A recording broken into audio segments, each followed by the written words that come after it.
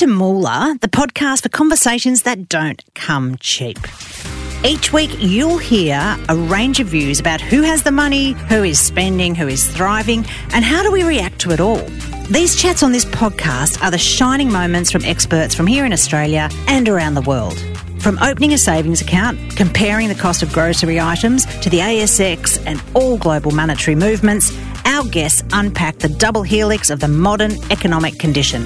Whether you have a tight, well-planned financial future or if you want to know how money is impacting every aspect of your life, I'm here to talk about coin in a way that is understandable and often very funny. It's all about the money. Come on. Find out what it's all about today. They say you never forget your first, and when it comes to trading stocks, you actually never do. This week, we talked to two investors that took the plunge together and after years of self-education have become the benchmark of DIY investing. Living proof of a market of opportunity that's never been more accessible. In this chat, I loved speaking to the guys from the hugely popular Equity Mates podcast. What do you think people don't understand about shares and investments?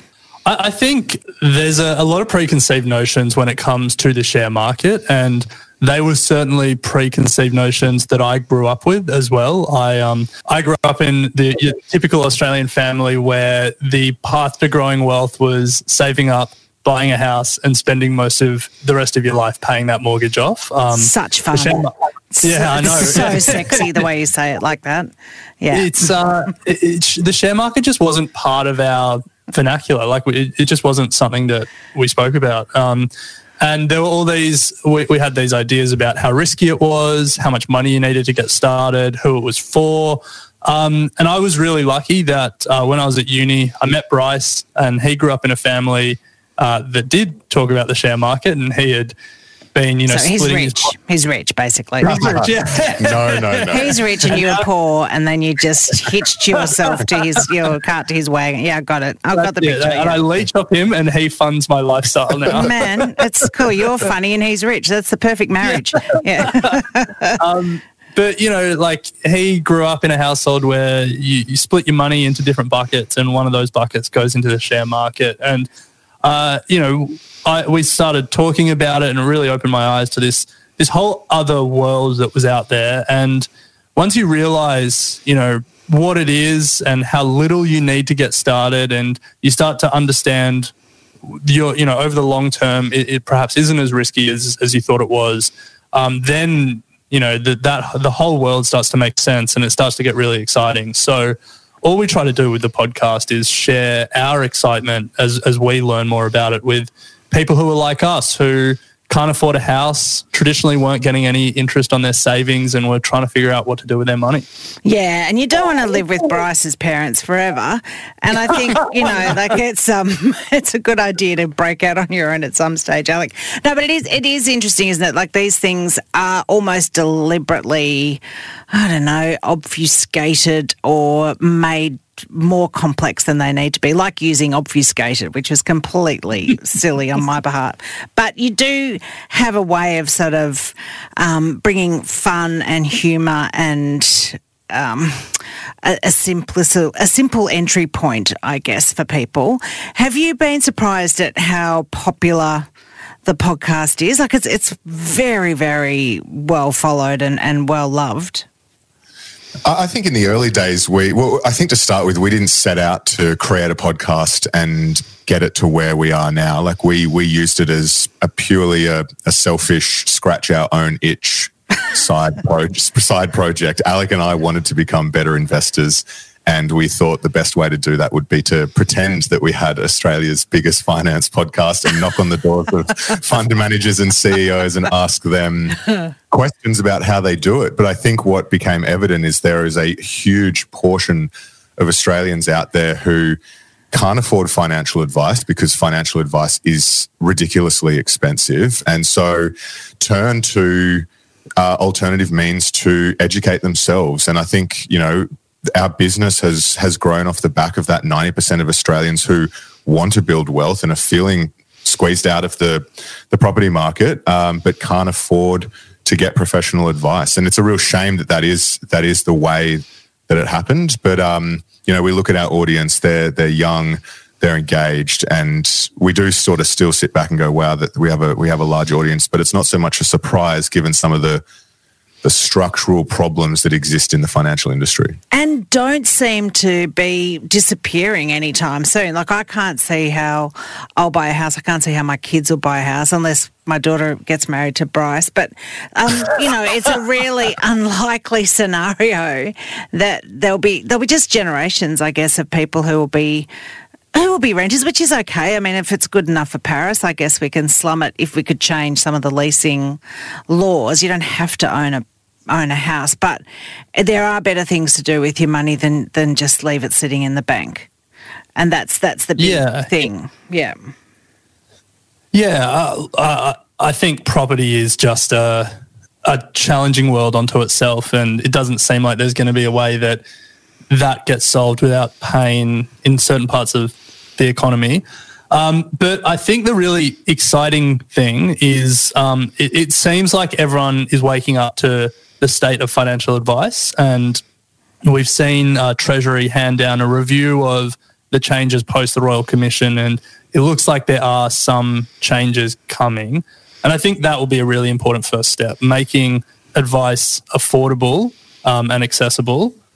And then, I don't know, I don't envy the politicians that have to figure out housing, because you're right, like a lot of Europe is long-term renters, but even the price of rent these days is becoming more and more unaffordable, and we can't be long-term renters if we can't afford it. So no. Anyway, no, I don't own a house. I would love to. And I don't know. We just have to wait for our parents to die. The problem is that the healthcare is too good and all these old bastards just keep getting rebuilt. They're like RoboCop. My parents will never die. They just keep coming in and out of hospital with new and better bits. Can you guys tell me what's the most exciting thing in the market at the moment? Where would you be telling people if they're going to invest?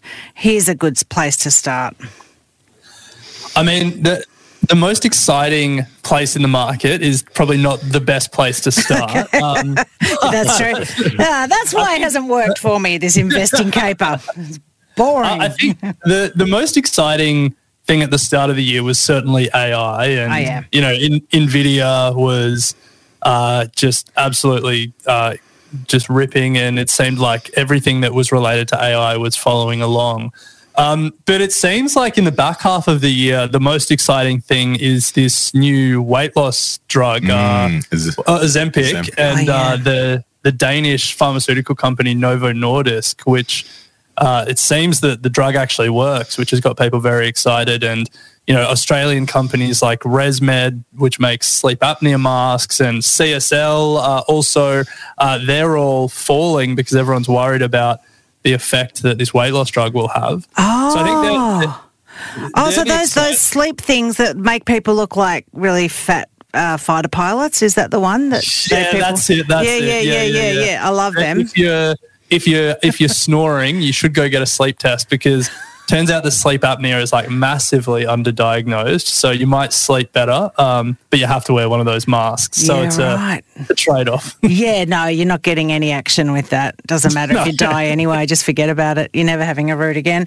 So if you went to Novo Nordisk, you could, if they're the ones that you'd be putting your money on? I think it's gone up a lot. The thing to watch is so there's shortages of their drug all over the world. It's hot. It's in demand. But Pfizer and Eli Lilly, the two American pharma giants, are also working on a similar drug. And so they're the three companies that are working on it. But I think, to go back to your original point, to your original question, where would you start?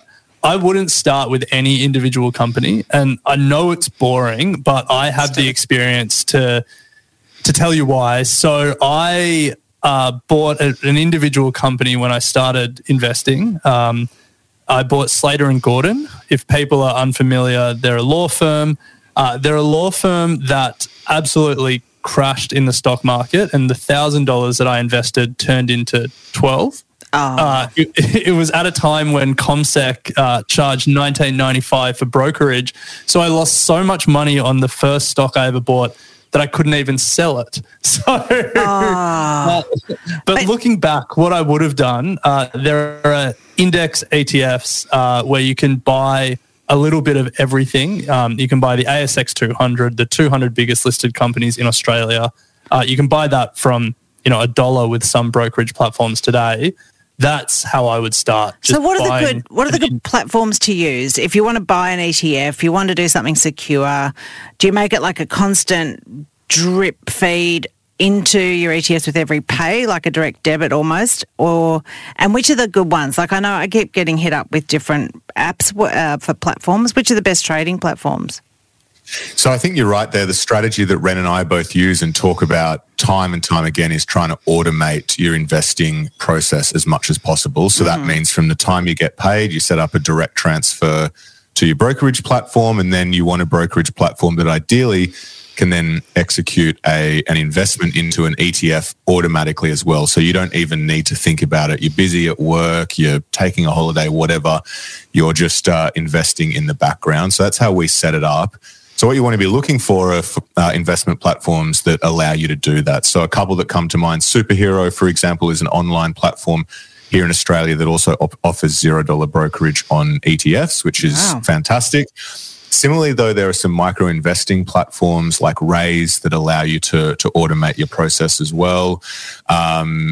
Outside of the automation, there are still $0 brokerage platforms like Stake, and some of the big banks are now dropping their brokerage fees as well to try and be a bit more competitive. So I'm sure plenty of listeners are with CommSec or the like. So there are plenty out there. Our advice is to look for ones that obviously offer the lowest brokerage possible. You want to keep fees cheap. It's the most common question we get here. What broker should I sign up with? And there's so many. We tried to count them all. There's like 40 online brokers in Australia at the moment.